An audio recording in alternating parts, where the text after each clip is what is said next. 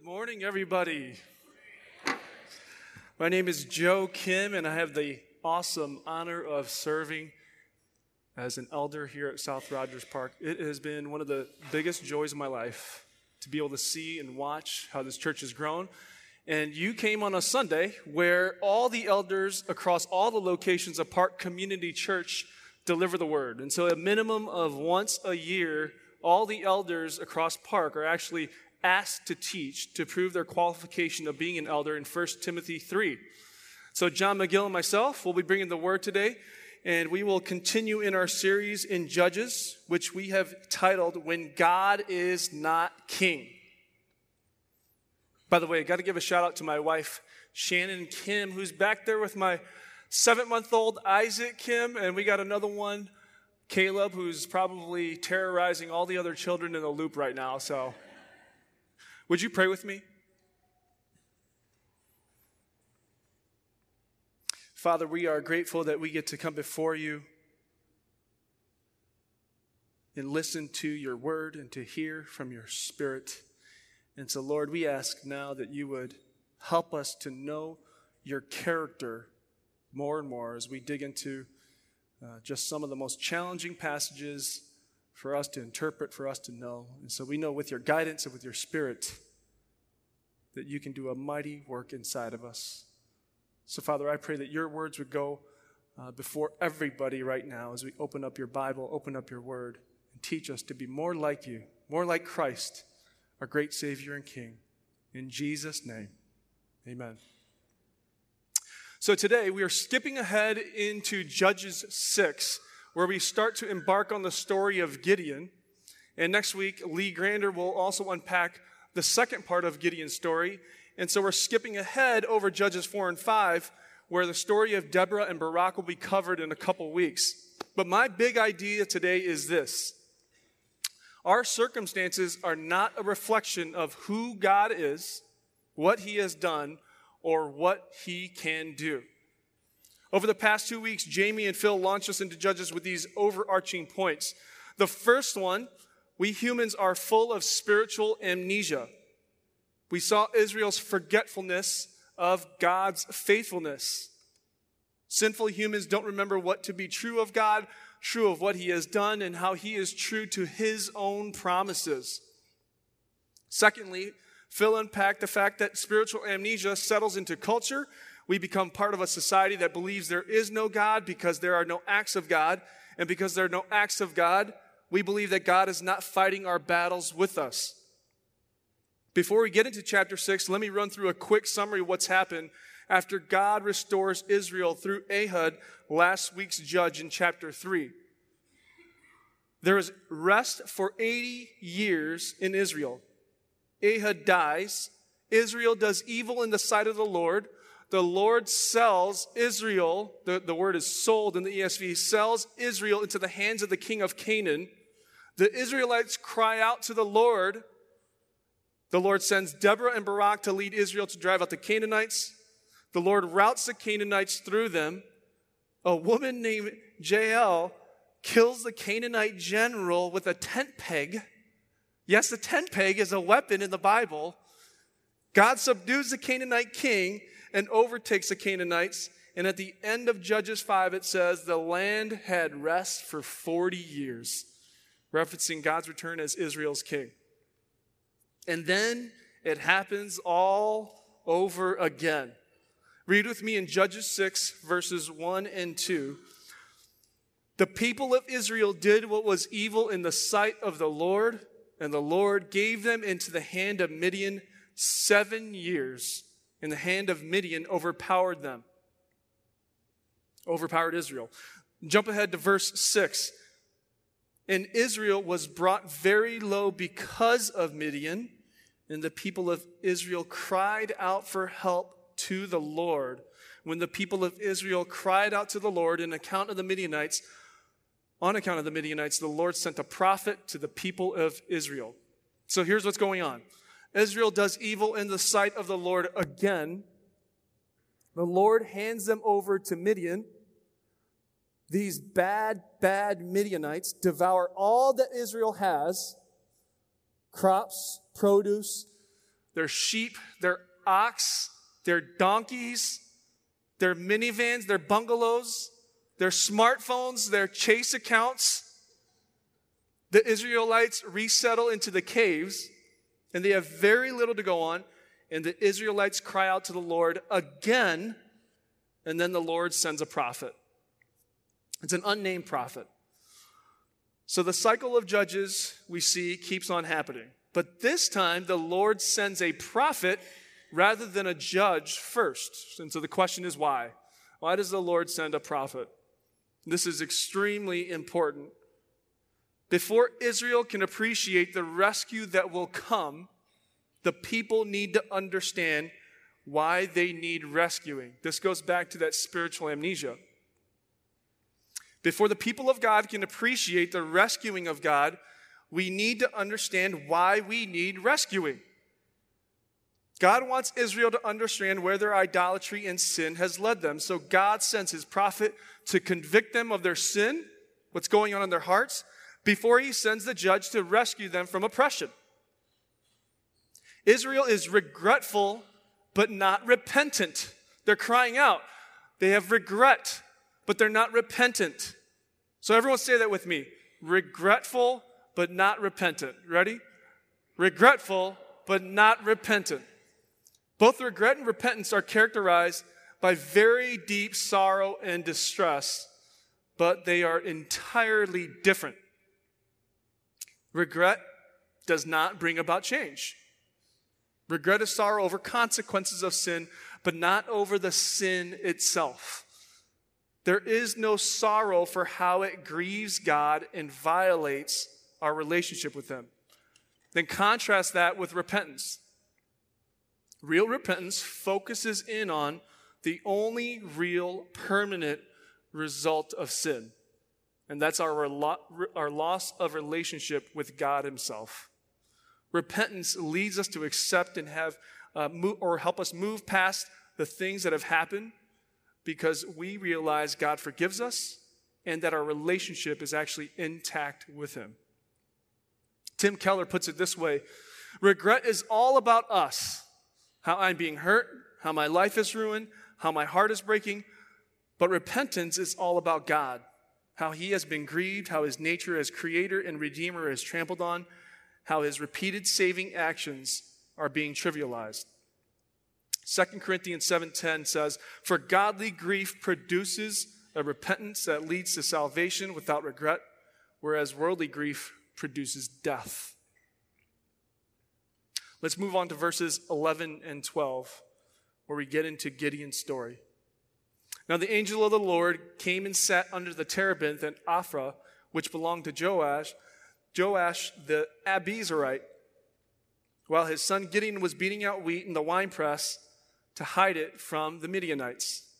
And the angel of the Lord appeared to him and said to him, "The Lord is with you, O mighty man of valor." So God begins to move in his rescuing of Israel by sending his angel to greet Gideon.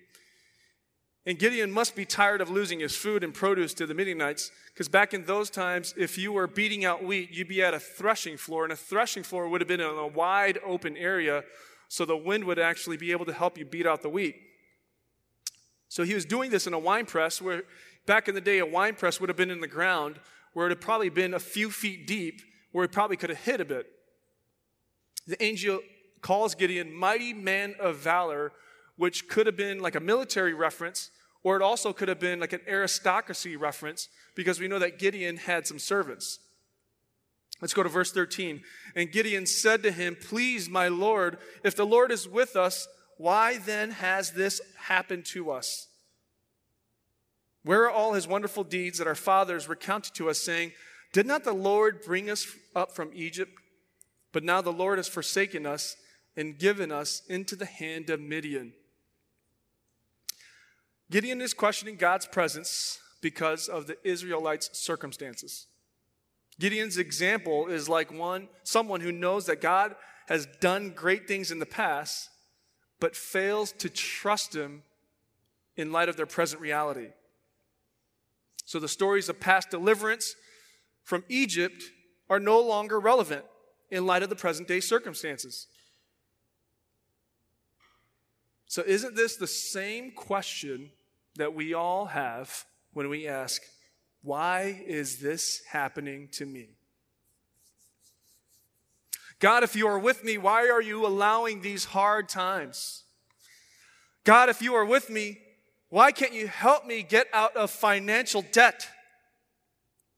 God, if you are with me, why am I not yet married? God, if you are with me, why is my marriage so difficult? God, if you are with me, why can't you give me a better job? God, if you are with me, why? I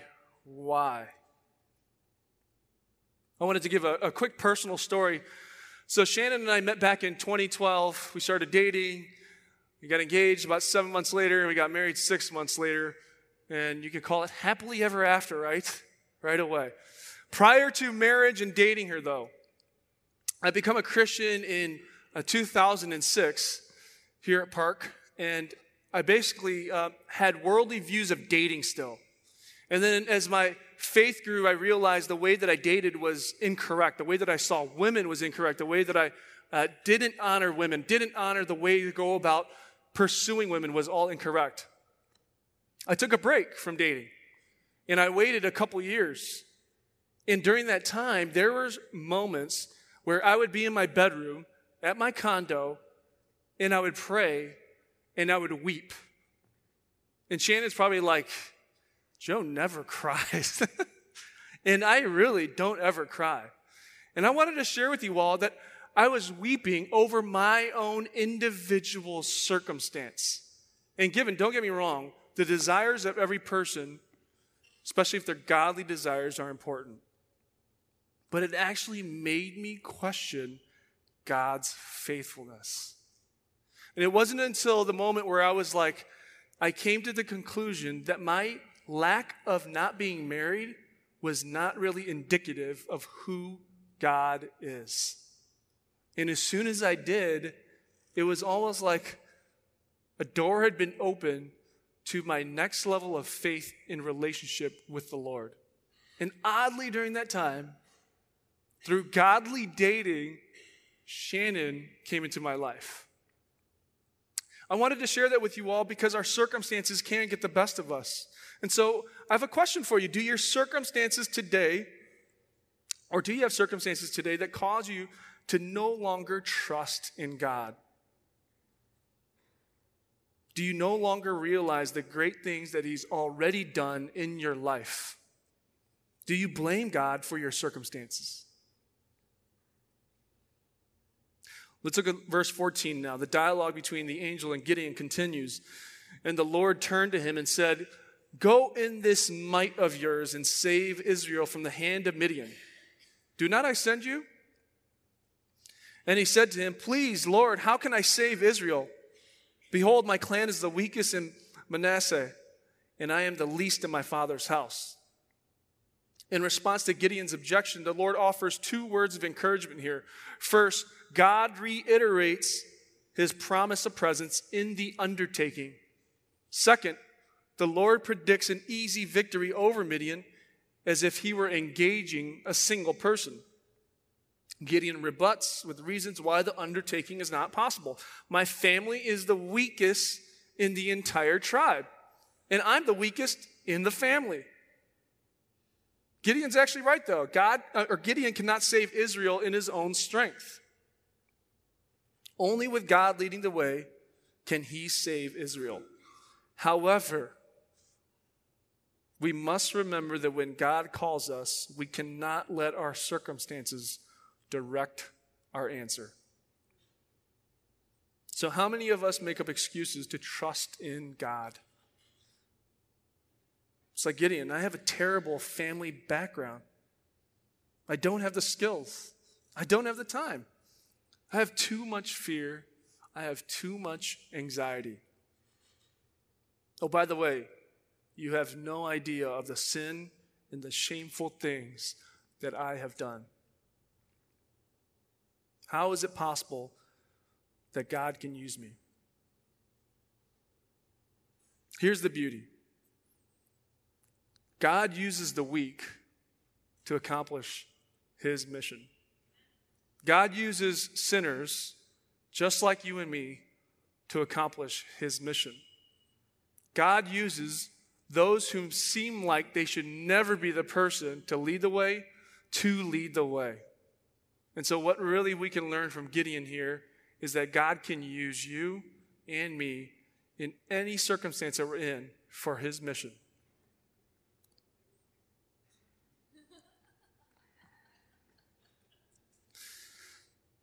So, to reiterate on the gospel, though, in this story,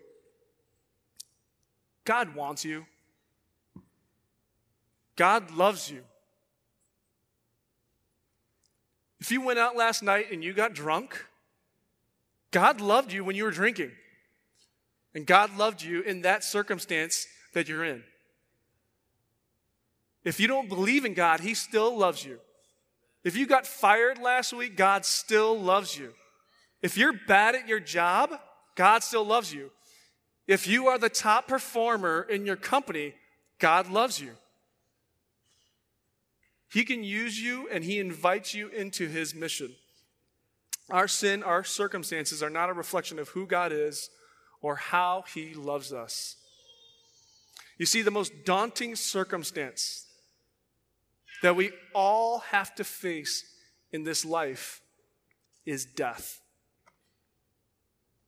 We all are going to face it. That is the great equalizer in this life. We all, no matter how good, no matter how bad, we all have to face that one circumstance. But in God's great mercy for us, he passed that circumstance on to his son so that we may have life in his name. And so life, death, and resurrection of Christ is what truly reflects how God is constant always. And with that, let me bring up John for the next part of Gideon's story. Microphone switcheroo for the first time in Rogers Park history.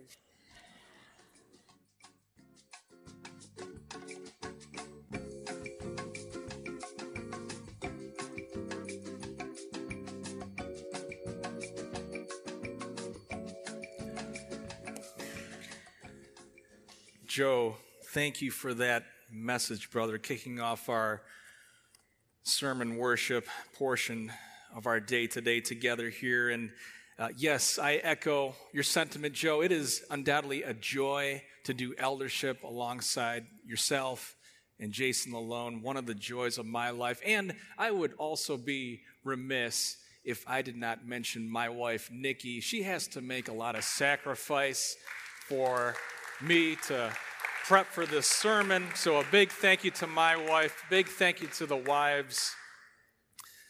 Very encouraged by their testimony. And so we press forward with the Gideon narrative, which has a ways to go yet. As Joe mentioned, we'll be looking at Gideon next week. In fact, we'll continue with the story. But here now, verse 24, then Gideon built an altar there to the Lord and called it, "The Lord is Peace."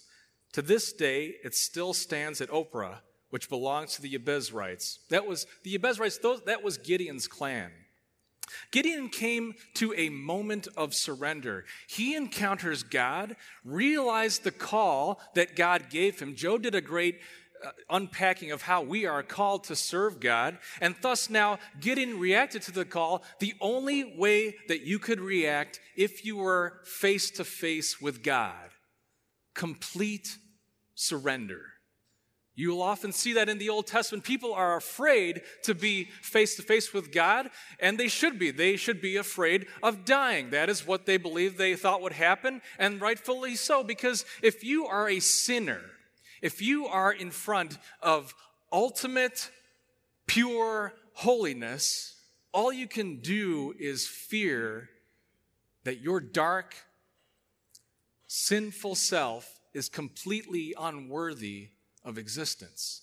That is the trauma of holiness. We are moved by holiness. But God had other plans for Gideon, and Gideon now understood this, so he had to build the altar that God told him to build. He had to bow down in worship.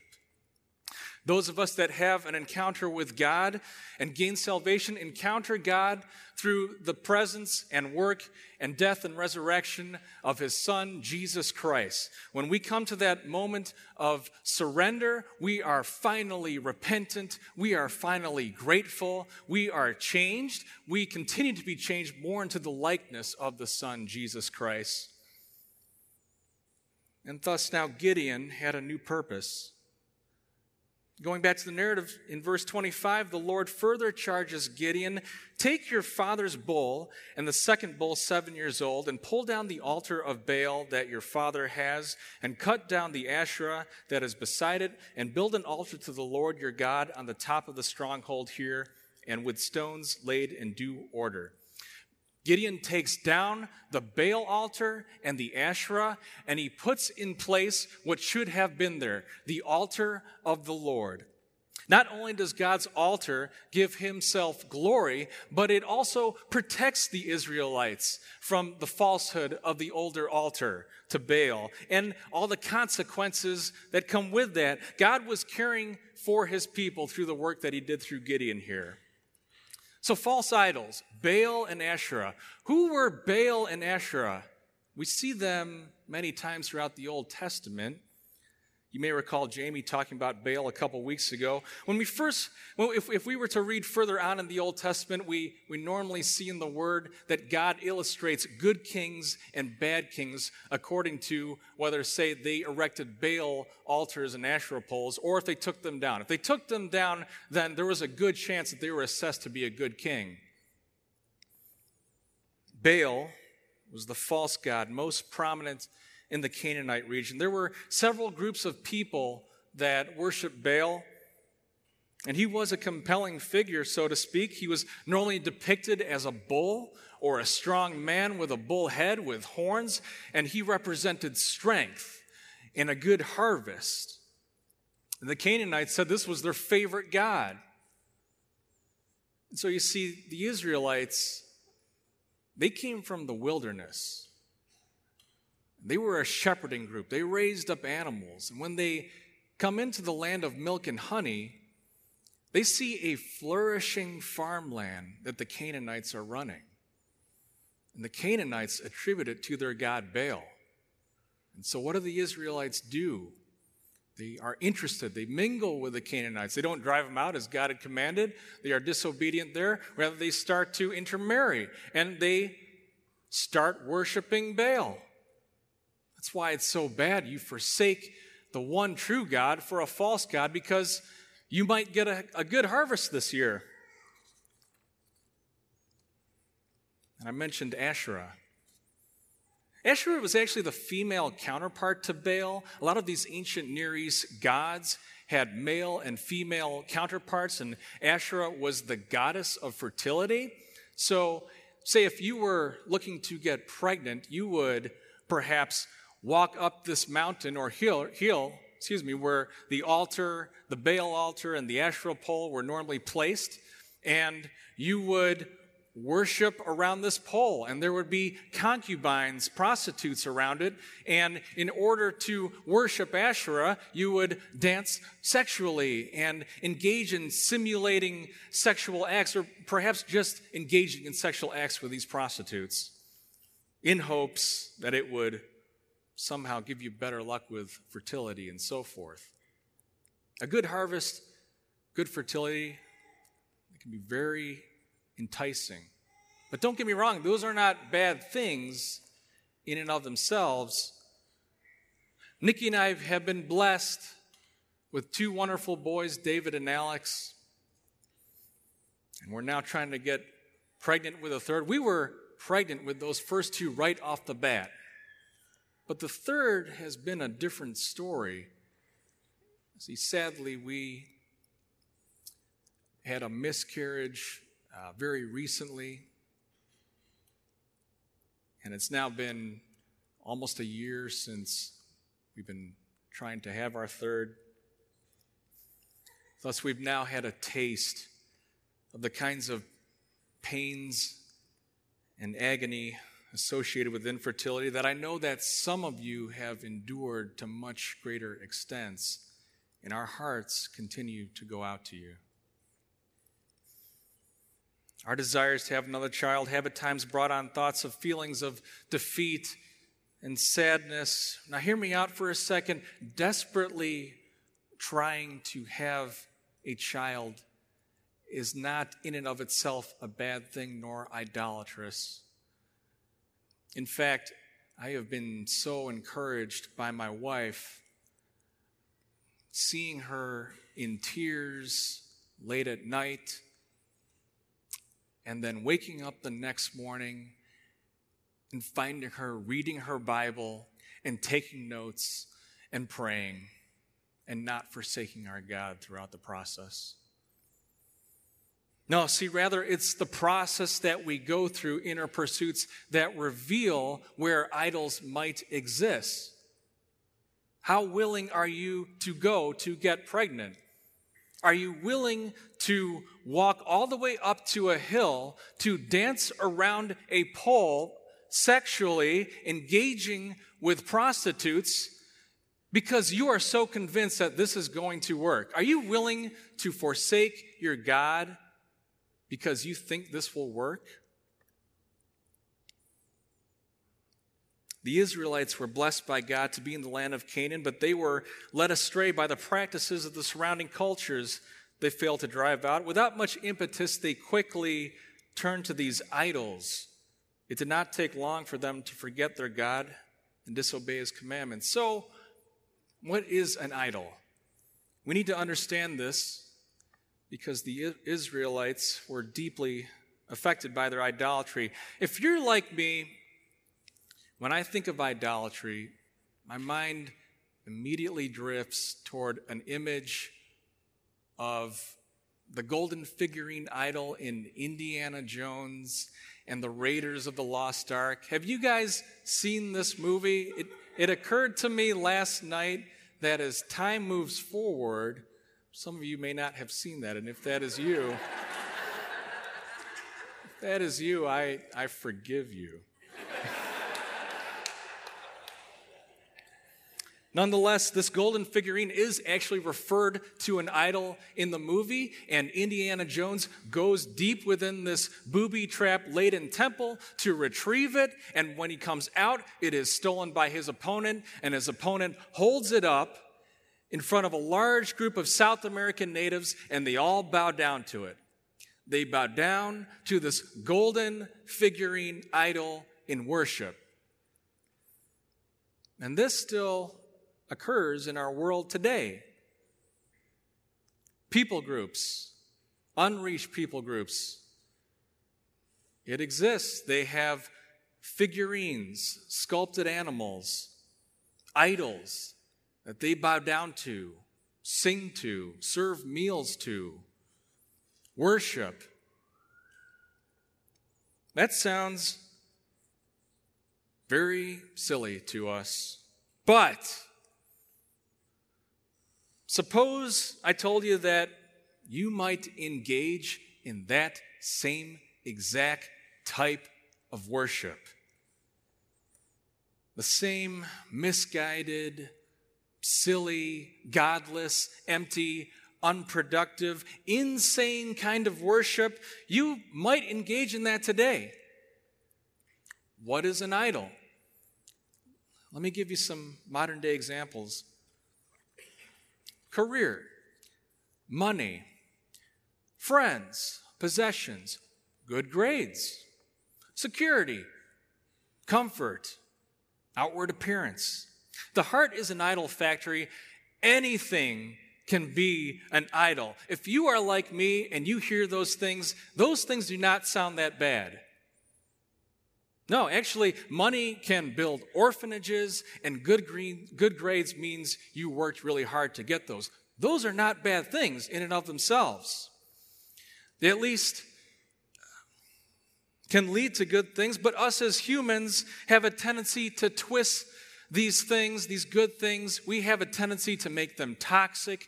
We have a tendency to place them up on a pedestal and fix all our eyesight on them to the point where we cannot see anything else.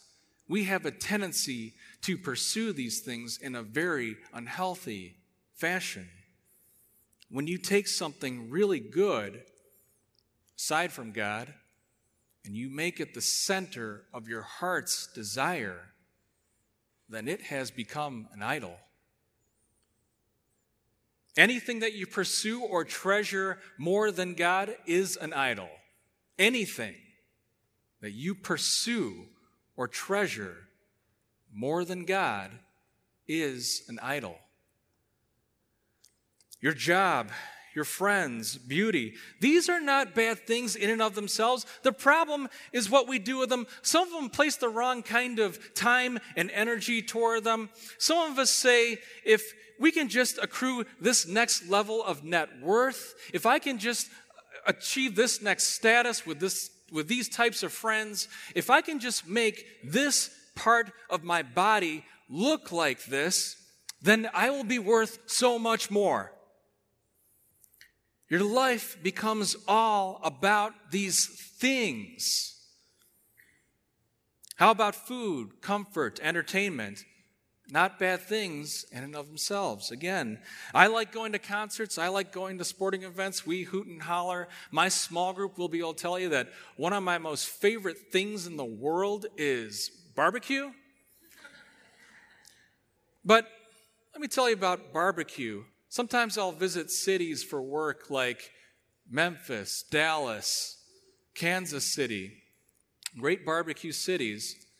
But prior to the trip, I will spend hours and hours researching menus, mapping out my food schedule while I'm here for work.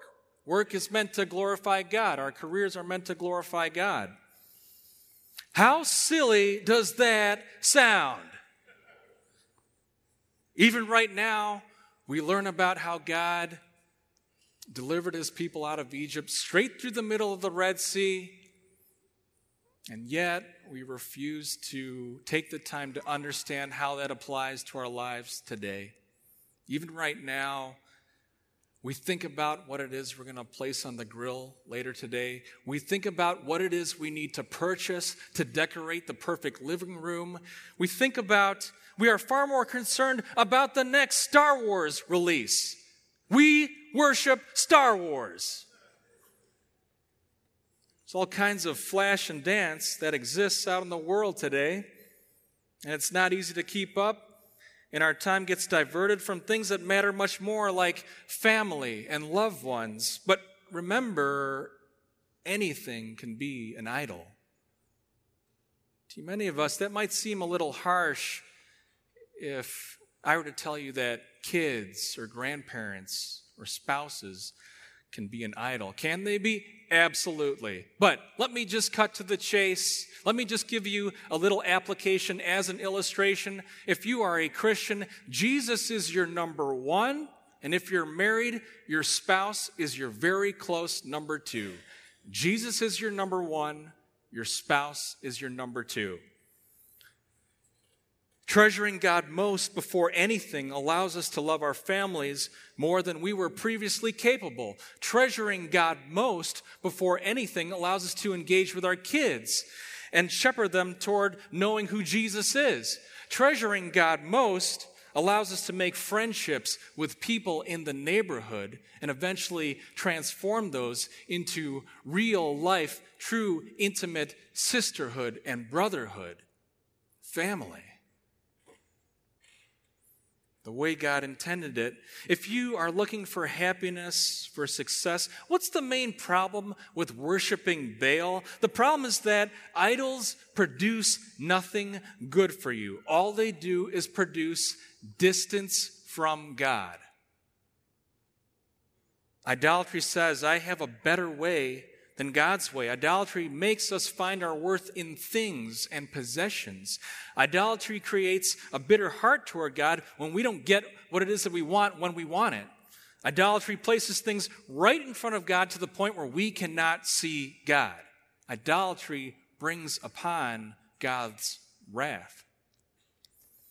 And Gideon knew this all too well. Even his own family and probably himself engaged in Baal worship, he knew that if he tore down the Baal altar, he'd have a lot of angry people on his hands. See, when we pursue idols, we get very defensive over them, don't we?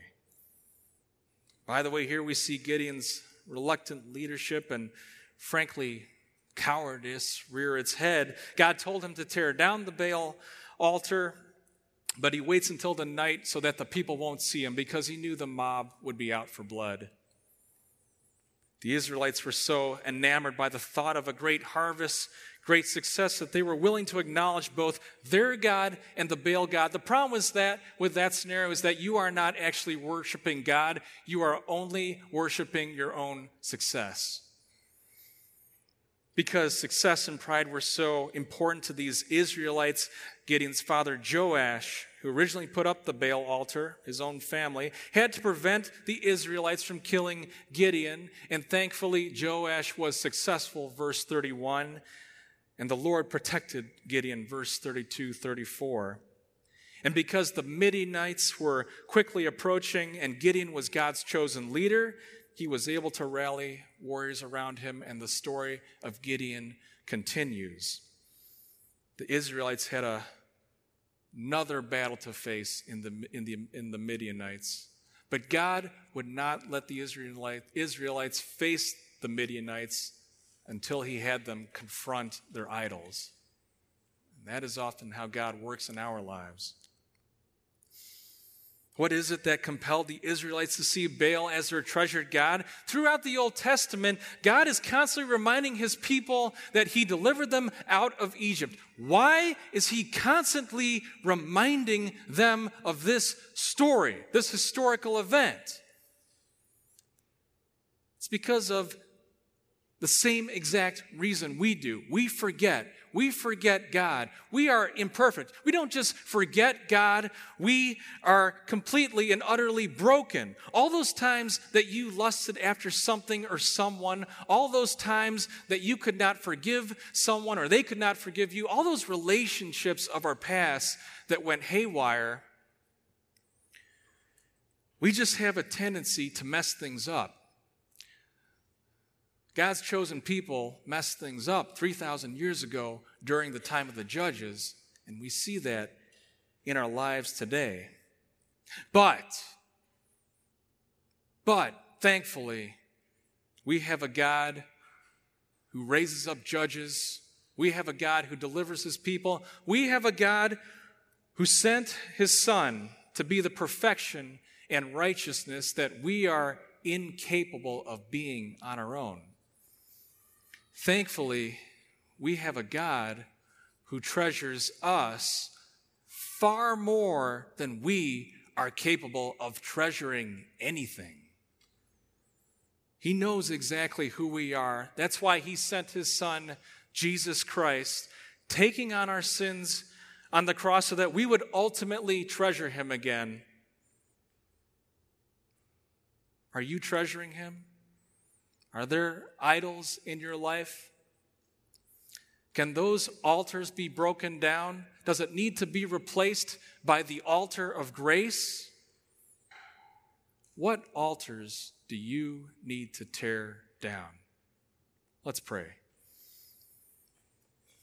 Father God, we are grateful for the altar of grace. Lord, we just come to you asking for your guidance, asking for your counsel, Lord. What idols do we need to tear down in our lives? Would Jesus be number one? And it's his name we pray. Amen.